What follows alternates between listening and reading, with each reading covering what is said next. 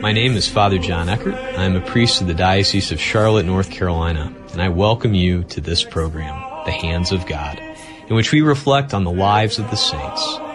In Psalm 143, we hear about the power of God's hand when the psalmist says, I remember the days that are past.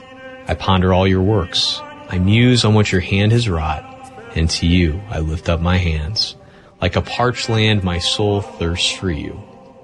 In St. Paul's first letter to the Corinthians, we hear how we are called to be the hands of God. Now you are the body of Christ, and individually members of it. The saints are formed by the hands of God, and the saints are the hands of God, by which He is forming us. Let us reflect on the lives and virtues of the saints as we pray that the virtues of the saints might also grow in us.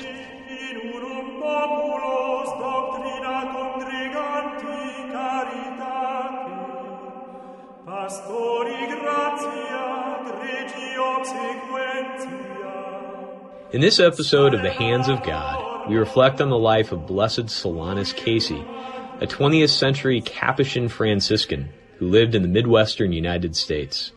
Our reflections today will stem from the homily of Cardinal Angelo Amato at the beatification of Father Solanus Casey at Ford Field in Detroit on November 18, 2017. I'll begin by reading from the Cardinal's homily. The beatification of Father Francis Solanus is a historic event for the Archdiocese of Detroit, for the Order of Franciscan Capuchins, and the American Church. It is, in fact, the second beatification of a priest born in America, after that of the missionary Stanley Francis Rother, which took place last September 23rd in Oklahoma City. While Blessed Stanley Rother died a martyr in Guatemala, killed in hatred of the faith, Blessed Francis Solanus Casey attained holiness here in the United States of America, ascending every day the steps of the ladder that takes one to the encounter with God through love of one's needy neighbors. Others, above all the poor, were seen by him not as a weight or an obstacle to his climb to perfection, but as a way to the light of the splendor of God. Witnesses affirm that love, faith, and trust were the 3 points that he always preached to people. Faith, hope, and charity were for him the seal of the Trinity in our souls. Their practice constituted the effective antidote to atheism, despair, and hatred that pollute human society. The preaching of Father Solanus was not a sterile and disincarnate announcement.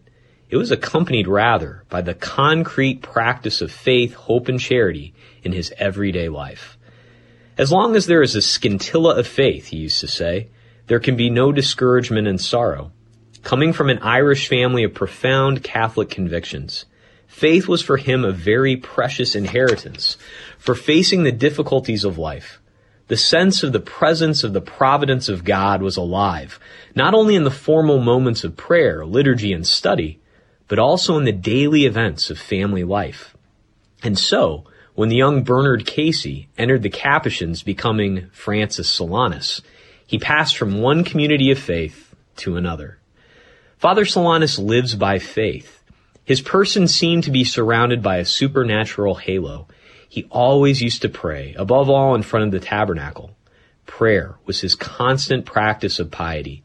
He had a son's devotion to Mary and recited the rosary with devotion. Reception of the sacraments gave him security and courage to face the future. His profound faith allowed him to receive others as a brother, independently of their race or religion. Rabbis and ministers of at least 16 Protestant congregations visited him often for discussions and advice. One day, a Protestant minister asked Father Solanus if he would pray for his seriously ill son. Certainly, the Capuchin answered, only God can heal your son, but I will pray for him. Cardinal John Dearden of Detroit noted, Father Solanus practiced ecumenism long before Vatican II. The new blessed exhorted, in fact, non-Catholics, to live their faith authentically, even if for him Catholicism was the only true religion. During his apostolate in Yonkers, he often repeated a paradoxical affirmation made by Monsignor Robert Hugh Benson, son of the Anglican Archbishop of Canterbury, who converted to Catholicism and became a priest and a successful writer. He said, "The Catholic Church promises much, but in my experience, she gives 10 times more. If you place on a balance scale life with success outside the church and life with the greatest lack of success in the church, I would choose the second 1,000 times over." I'd like to reflect a little bit on the early life and transition into the monastery of Father Solanus. As we heard in the homily from the Beatification, the sense of the presence of the providence of God was alive not only in the formal moments of prayer, liturgy, and study, but also in the daily events of family life. And as he left from one house of prayer with his family, he went to another house of prayer in the monastery. Our lives can be the same. To take the time every single day to notice the fact that we are surrounded by the providence of God. Think about your home. What does it say is the most important thing in your life? When you first come into the front door, does it look as though there's an altar built to the TV? Or do people know that Jesus Christ is the Lord and Savior of this household? And I don't say that to try to guilt you or anything like that, but it is funny how often TVs can take the pride of place in a home. And of course, there can be good things on those TVs. But do we know every single day that our life is surrounded by the presence of God?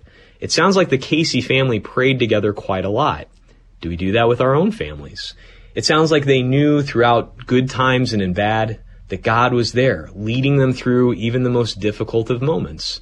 Do we know that too? Do we take the time each day to spend time with God and with one another, trusting in His promises, rereading the accounts of His love letters to humanity in sacred scripture, looking at the lives of the saints to see the way that God has interacted with so many who have come before us, and to recognize the fact that He is right there with us as well? Let's ask today Blessed Solanus Casey to help us to recognize the constant presence of the providence and the love of God and to place our trust in Him. Reflecting on the life of Blessed Solanus Casey, we hear in the homily from his beatification that others, above all the poor, were seen by him not as a weight or an obstacle to his climb to perfection, but as a way to the light of the splendor of God.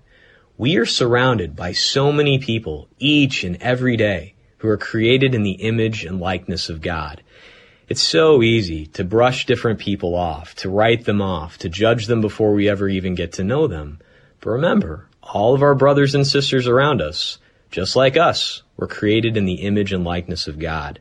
It's even an interesting thing to hear that Blessed Solanus exhorted, in fact, non-Catholics to live their faith authentically, even if for him Catholicism was the only true religion.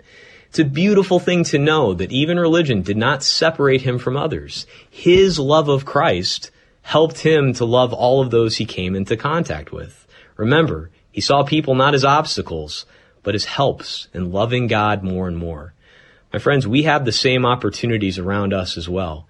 God puts many different people in our paths.